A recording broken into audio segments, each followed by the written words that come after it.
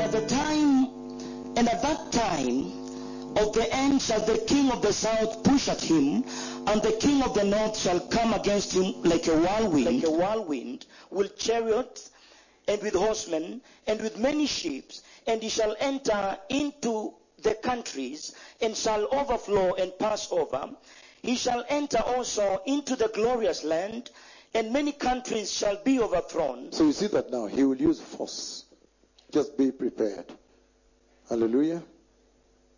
And then you will be quite ambitious, as you can tell. That kind of person would have to be ambitious. That's what the world would call the alpha type, right? Right now, but ambitious. Very ambitious, that he wants to rule the whole earth, right? Revelation 17, 11 and 12, as we finish up now.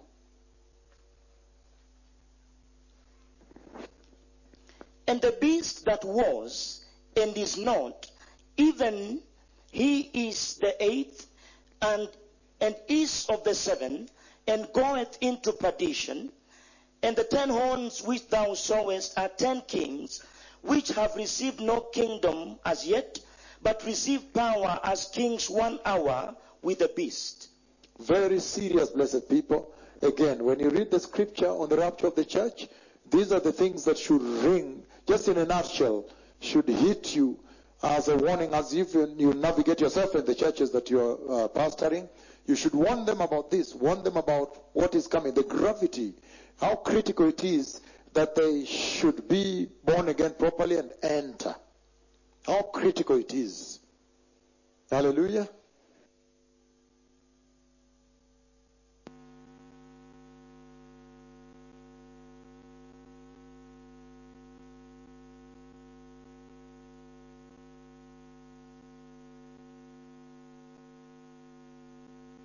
By Acts chapter 1 verses 9-11, and then we saw that Enoch also was raptured, and then we saw the summoning also, the trumpet summoning people to appear before the throne, and then the grand reunion also. Can we handle the grand reunion?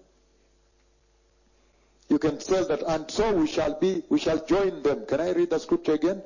1 Thessalonians, blessed people. Chapter 4, it says the following. After that, verse 17, after that, we who are still alive and are left will be caught up together with them in the clouds to meet the Lord in the air. That is the grand reunion that takes place during the rapture of the church, right? And we have seen Romans chapter 14, verse 8. Try to read quick for the new people who are here. Romans 14, verse 8. Giving an insight onto that reunion. Is the air conditioning too cold, blessed people? Oh, yeah, okay. Thank you so much. Now, Romans chapter 14, verse 8. For whether we live unto the Lord, and whether we die unto the Lord. Whether we live therefore or die, we are the Lord's. It's very powerful, the grand reunion with the Lord forever, right? Luke 23:43.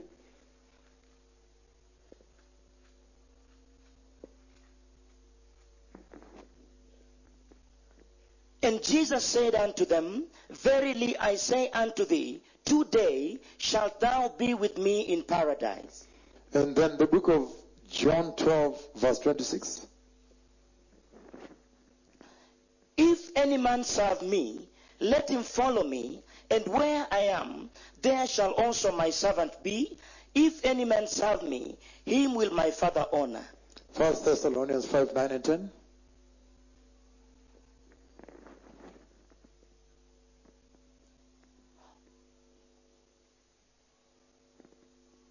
Okay, so again, read 2 Corinthians 5:8. If you can read 1 Thessalonians 5, 9 and 10. That we have read here and again and again. 2 Corinthians 5 and 8. We are confident, I say, and willing rather to be absent from the body and to be present with the Lord. Philippians 1:23.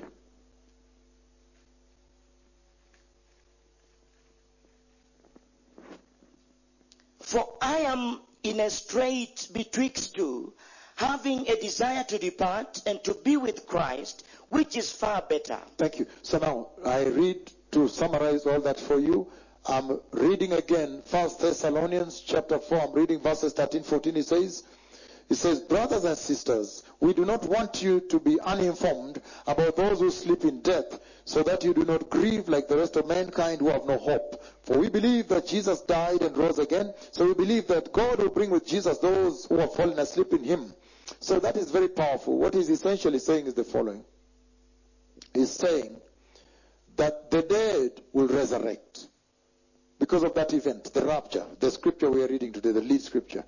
The dead in Christ, meaning they were holy at that point, they will resurrect. And then they will go up. They will be transformed. They will go up to meet the Lord in the air. I have seen that vision. I've described it here severally, every country where I've gone to. And then, those who are now awake will also do what? Be transformed, translated, and go meet them there in the sky. So in other words, the dead and the living Christians are going to meet Christ in the sky. That is now the grand reunion at rapture. To reunite with your Savior, reunite with your Master, the one who died for you, the one that loved you that much. When the world did not love you, he loved you. And then also reunion between people and people. You will meet now your loved ones also there. Those who are holy. Hallelujah. And the key take-home message there, while he's telling them not to worry, to live different from the rest of the world, is that the sting of death has been taken away. Are we together? And so, let us look at another thing that hits you. I know the imminency hits you. I'm going to cover it as a main theme probably tomorrow. But I want us to handle something else here. Real quick, I don't know how far we can do this. Hallelujah. That when you read the scripture on the rapture of the church, the things that scream at you, that shout at you, that you see right away, the low-hanging fruits, that you just take and start eating right away to prepare, right? We are now seeing them come into light, so you are able to see very clearly the obligations and the instruction and the plethora of scripture and wealth of information from the rapture of the church, right? Hallelujah. So, we have mentioned the resurrection. Okay? The resurrection becomes so vivid when you read the scripture of the rapture. We covered it quite a bit, but I just want to ring through it again. John chapter 20:17, can you read it?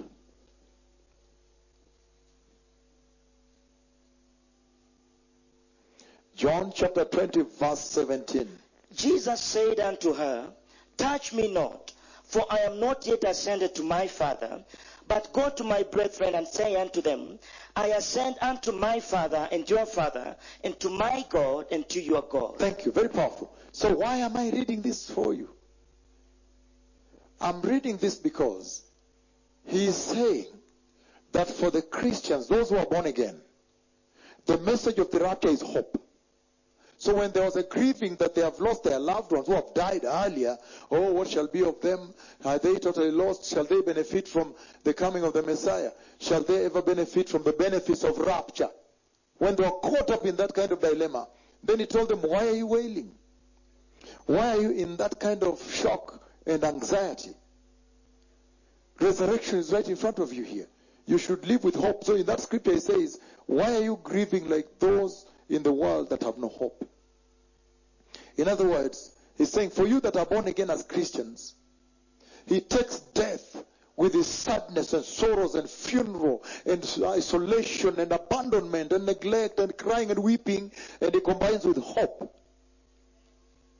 To you Christians, he says, therefore, your lifestyle and lives should be totally different from the people who are not born again.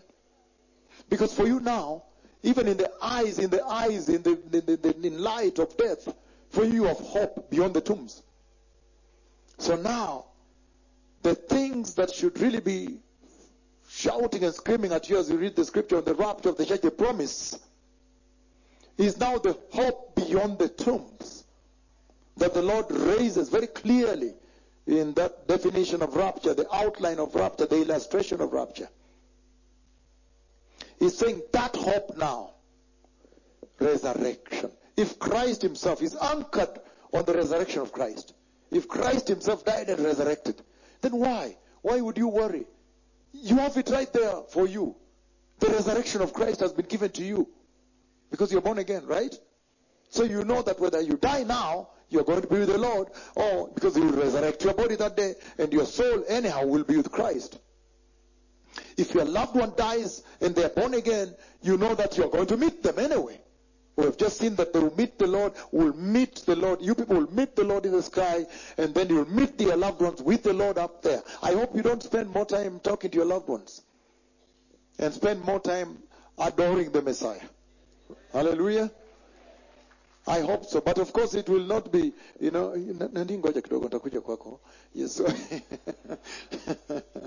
When the loved one now is saying, Mommy, whatever, which is a great thing. I remember in the vision of the rapture, what really touched me.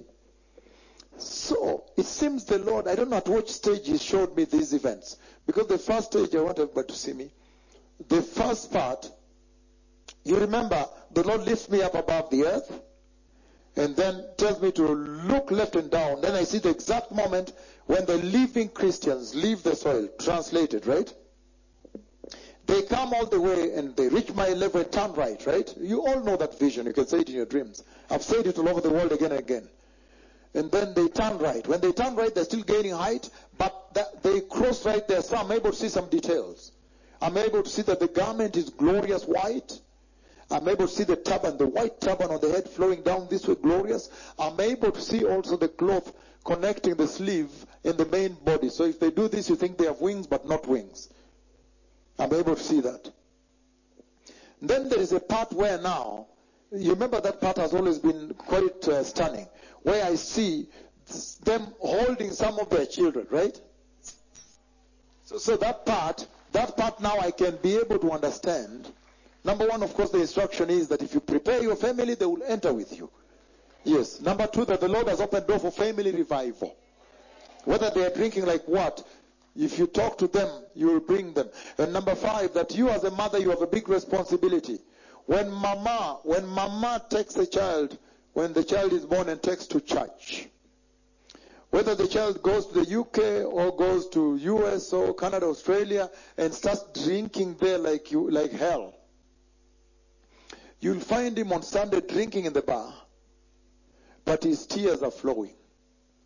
And the friends ask him, why are you crying? He said, no, I should not be doing this. I should not be doing this. He will always find his way back to the church when mama takes him to church. So that's your role. He will always finally find himself in church. You remember how Mama used to tell him to wash his shirt on Saturday, iron the shirts, iron the trouser, polish the shoes, put the socks, clean socks next to it, and put the tie there on Saturday evening, and Mama would come and check, but look, this tie is not clean, get there, and so forth, preparing for Sunday. He will always remember that. So when you take them to church, they always, whether they go this way, but they always come back to church. That is what the Lord is saying, that you have a role to reach out to your loved ones, right? But even most importantly, as we have seen right now, could it be that this is the moment when the two groups have united? Because remember, they already entered the cloud. After that, I saw them entering. It looks like this is the moment. I think there was a deeper message the Lord is underscoring there. That those who have died, that hand, holding hands, the Lord is saying reunion. Family reunions. Those who died earlier and those who have been translated now meet. That's the message. I've just picked it right here. Right here is where I've just picked that message from. Hallelujah. So this is serious. It's a good thing, right? You know, the visions of God are very deep.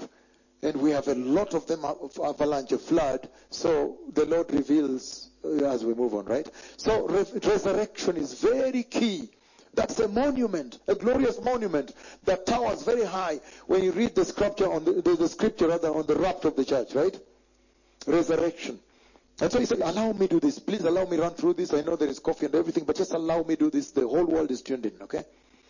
So the book of Acts chapter 1 verses 9-11. After resurrection, then ascension.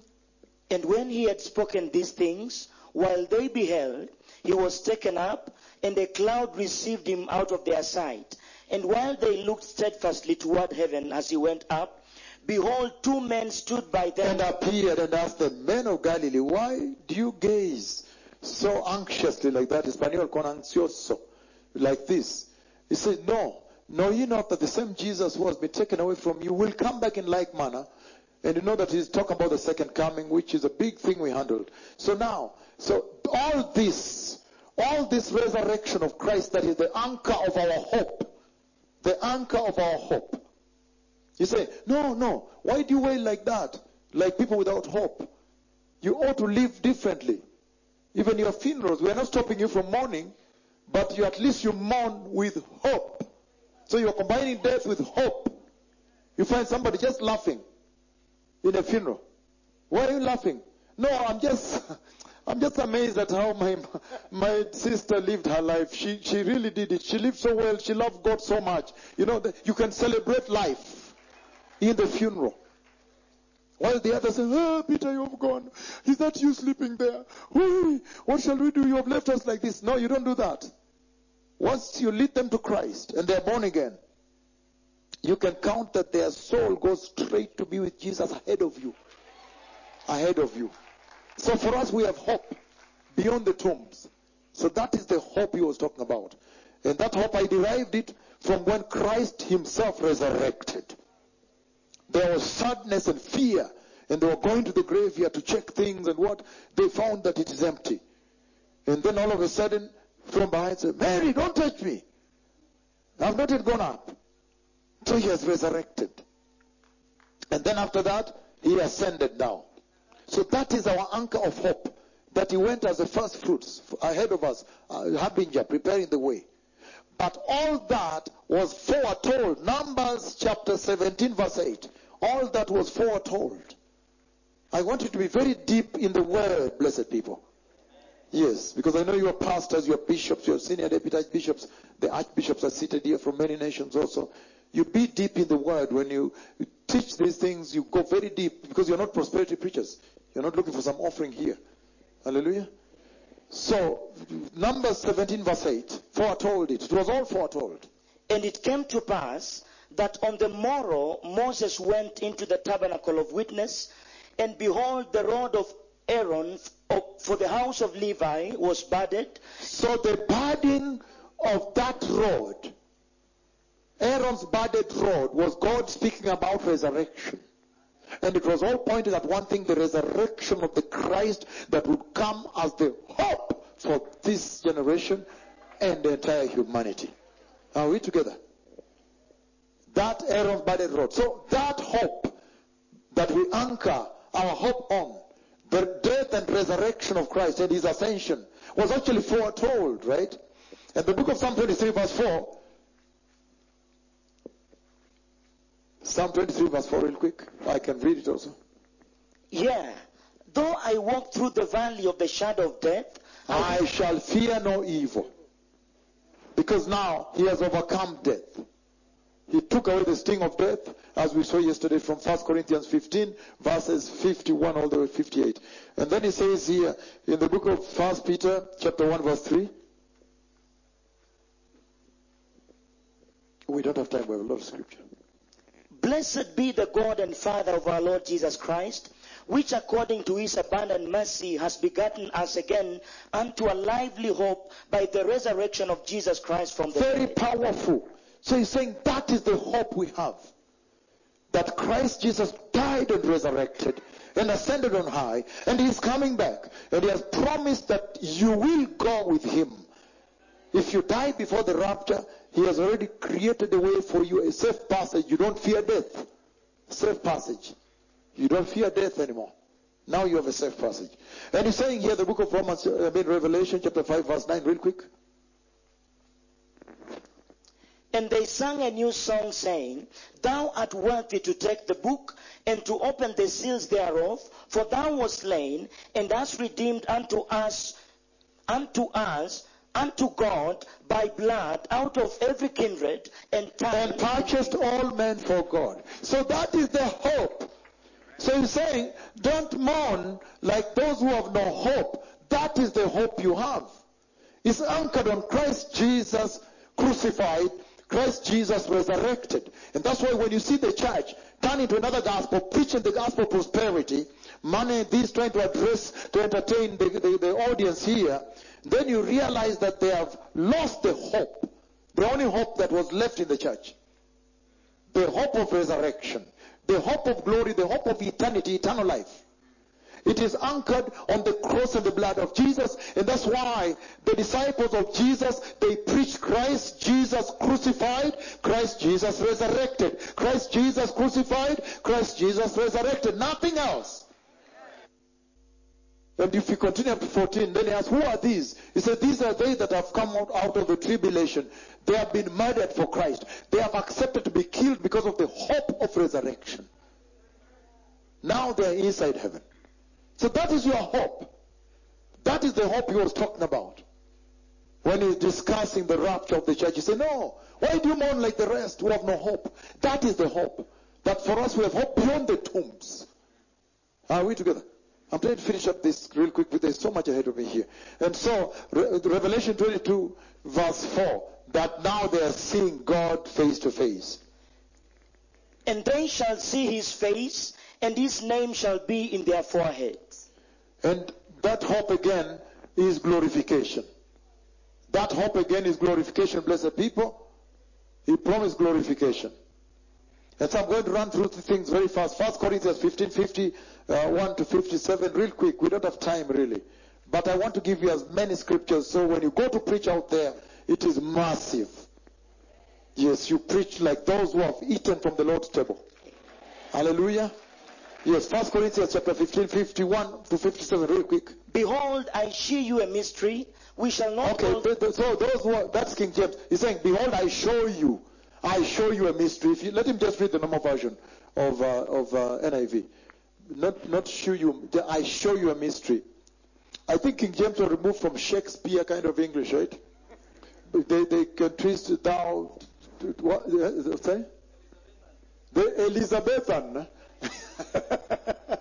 I tell you, Elizabethan. That sounds like the name Elizabeth, right? Wow. We are here. Not really under it, but I mean. Can you read the book of 1 Corinthians 15, 51 to 57? Listen, I tell you a mystery. We will not all sleep, but we will all be changed in a flash, in the twinkling of an eye, at the last trumpet. For the trumpet will sound, the dead will be raised imperishable, and we will all be changed. For the perishable must clothe itself with the imperishable. So that is the glorification is promising. That for you as Christians, when it's time for him to now to give the narrative of the rapture, the outline, the cascade, then he says, even if somebody died before, you cannot mourn like the rest of the world that has no hope. Because for you, your hope is in the death and resurrection of Jesus, on which yours is anchored. Number two, on the promised glorification. And also Philippians chapter 3, 20, 21 we have read. And in that Philippians chapter 3, 20, 21 it says, but our citizenship is in heaven, from where we await a Savior.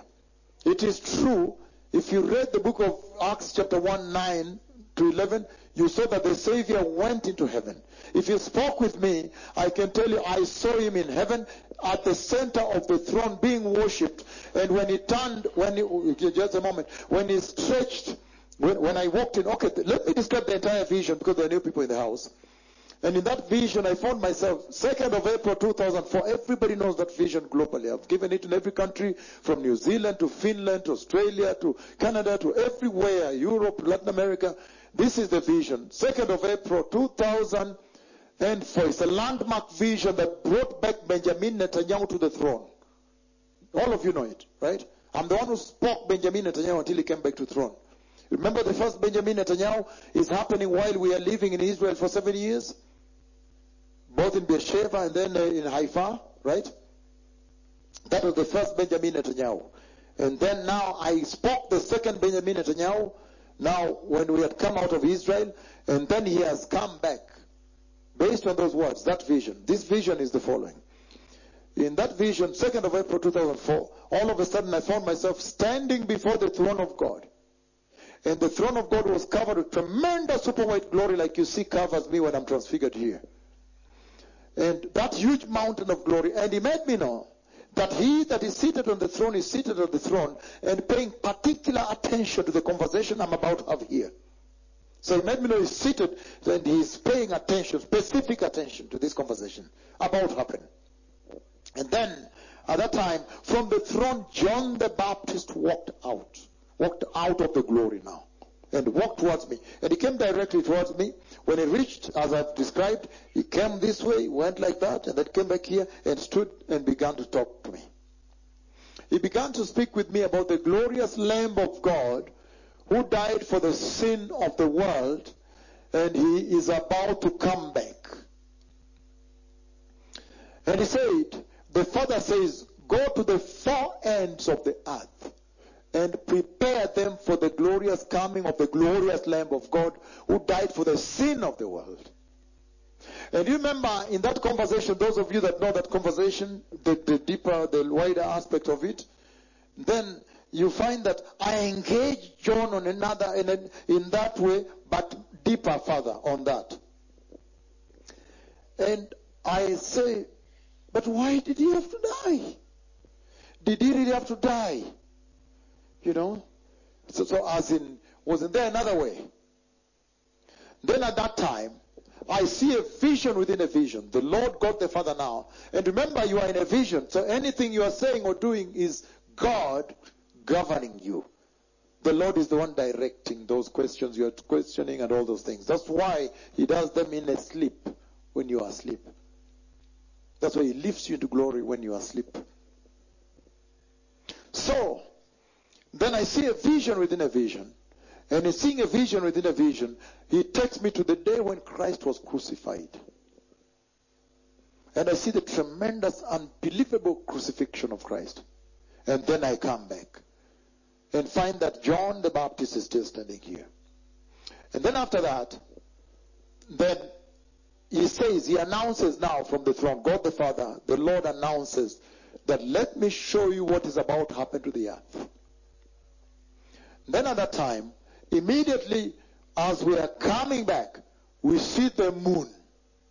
The moon is surrounded by glory, become glorious, and 2/3 is swathed with blood. The moon, glory surrounding it, glorious, but 2/3 of it is swathed, is painted, covered with blood.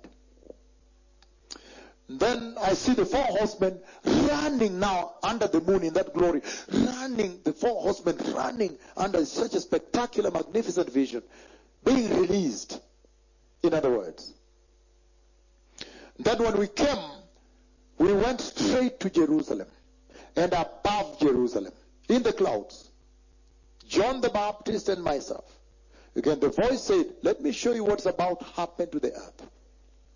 So bringing us all the way with John the Baptist, but then above the clouds, now looking at the city of Jerusalem, like this and the promised land and the entire neighborhood. Immediately the first thing we saw is the tomb of Yasser Arafat. You remember that time he was still alive? A big tomb, fresh dug like this. Like that, of soil. And from above in the clouds, the Lord is able to make us see the entire Arab world. But you see, because we're seeing from above, so the light, the electricity in the room, they look more like candles through the windows. And then we hear, all over the Arab world like this over there. That kind of mourning. After that, then he focuses us on the city of Jerusalem. From above, still in the clouds. When we were looking at Jerusalem, we saw the first change of leadership in Jerusalem. It was a right-wing government. I know you're teaching Eugene how to prepare those reportages.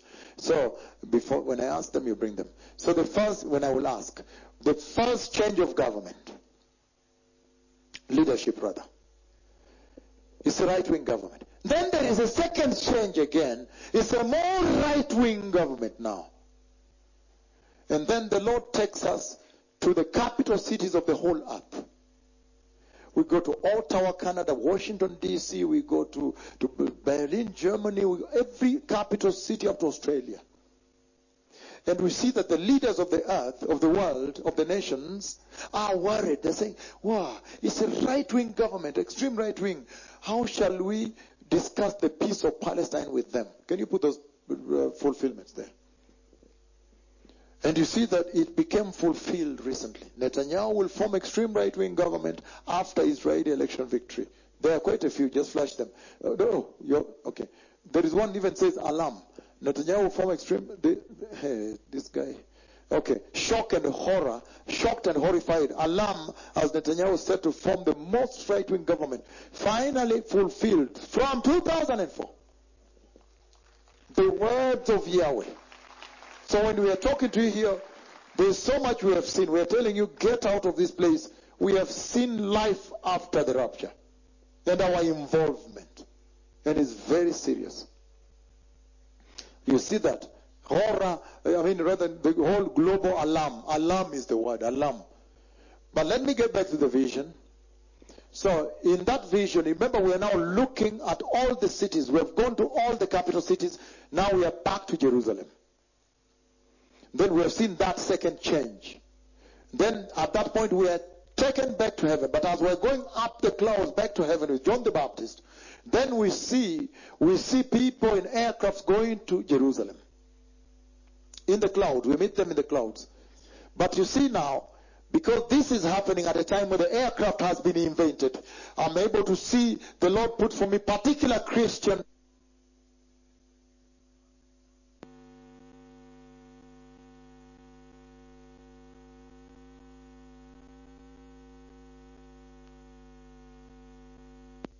Christians inside the plane, so I can see.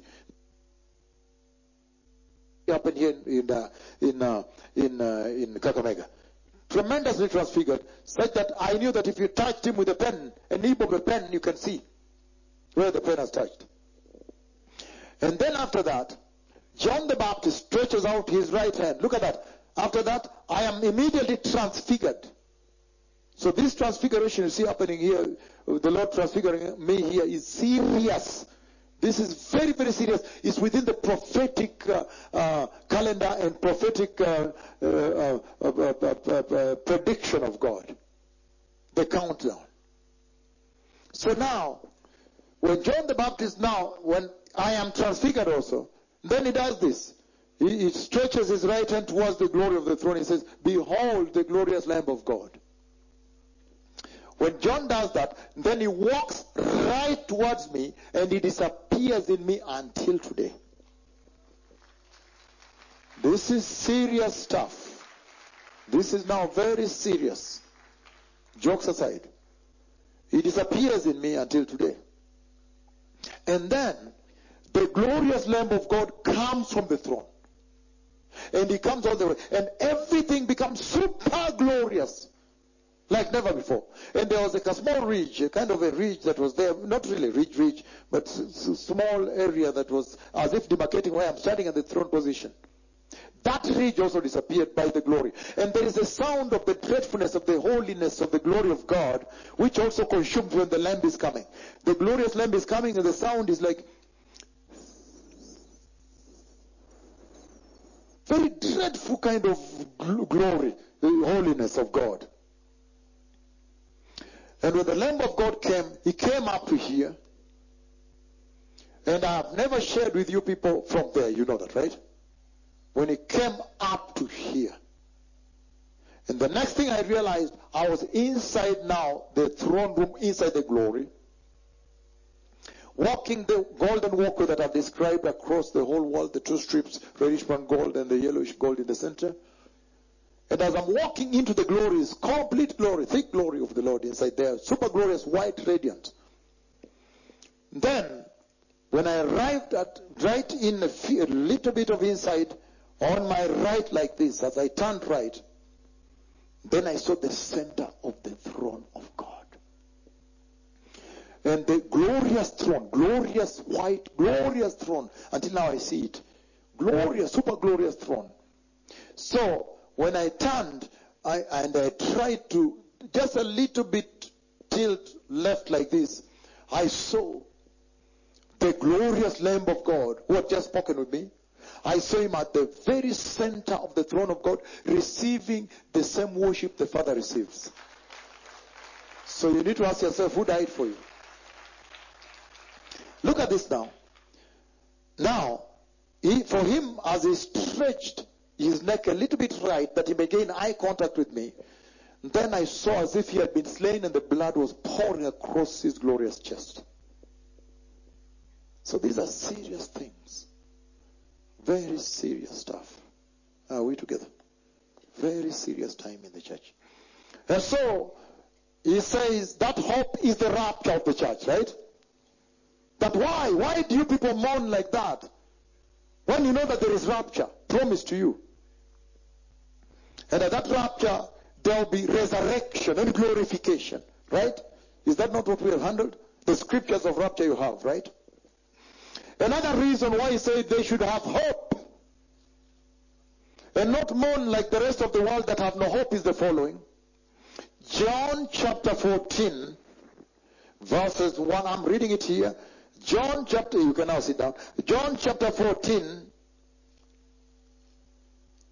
I'm reading verses 1 to 3. Juan capítulo 14, por favor, versículo 1 al 3 en español, for those who are tuned in from the Latin America. He says the following. John 14, 1 and 3 says, do not let your hearts be troubled. You believe in God, believe also in me. Look at this now. That is now one of the few occasions when Jesus stepped out and said, I am God. That he takes the same worship as God. Trust in God, trust also in me. That is serious. Jerusalem, that debt which was exacted by the letter Nehemiah brought, exacted to the day. If you count leap years plus, minus, it's exact. That is also the only day when he accepted to be called Messiah Hanagid, the Messiah, the King. Here now, he said he is God, right? And so, look at this now. And he says, my Father's house has many rooms. If it were not so, would I have told you that I'm going there to prepare a place for you? The other version says, I am going there to prepare a place for you. And if I go to prepare a place for you, I will be back. Meaning, I will come back. That's why we are here. That's why the Lord sent us in advance to prepare you, because the Lord will come back, and it is soon. Hallelujah. So listen to this now. He's saying, if I go and prepare a place for you, I will come back to take you to be with me, that you also may be where I am. You know the way to where I am going. So that's very powerful. That way goes through the cross, right? So he makes such a bold move. He steps forward and promises mortal men that there is a day he's coming to take them physically and take them up there. And leave their relatives here. And the earth continues on with its no more program and agendas, right? Of sin. That is serious, blessed people. They promise. And so, why am I reading John chapter 14, verses 1 and 3 for you as your hope? Why? Because here is promising homes inside heaven, in the city of the New Jerusalem, where you'll enjoy the new heaven and the new earth. So why do you mourn like the rest of mankind that have no hope? He's saying, one of the reasons you have hope is that he has promised you homes in heaven. Others will enter hell, lake of fire, tormented forever. But for you, he has promised you homes inside heaven. And before you clap, listen to the following. He says, do not let your hearts be troubled. He said, you see one you there. You believe in God. It is exacted. That promise is exacted on you. He has said, you, not anyone else. He's saying, you believe in God, believe also in me. In my Father's house there are many rooms. I would not, so would I have told you? He's addressing you. Particularly you born again. It's not for the world. Would I have told you that I'm going there? And if I go to prepare a place for you, my Lord. The word for you, there are two words there. I would underline that. A place for you, not anyone else. So why are you mourning? Exactly for you, not for another person. So you should be living different from the world. Because for you, he has exacted. You say, you, for you. For you, I'm going to prepare a place for you there. Not the others, for you. Are we together? And he said, praise for you. And if I go and prepare a place for you, I'll come back and take you. Not take the world or take some people, but you that are born again and faithful to me. It counts to be faithful to Jesus. He exacts and says you. Because you're faithful to him and holy and righteous. He's exacting it here. Hallelujah. So in other words, he's going back, he's coming back to take you. So in this scripture we see that this is an exclusive promise given to the church alone.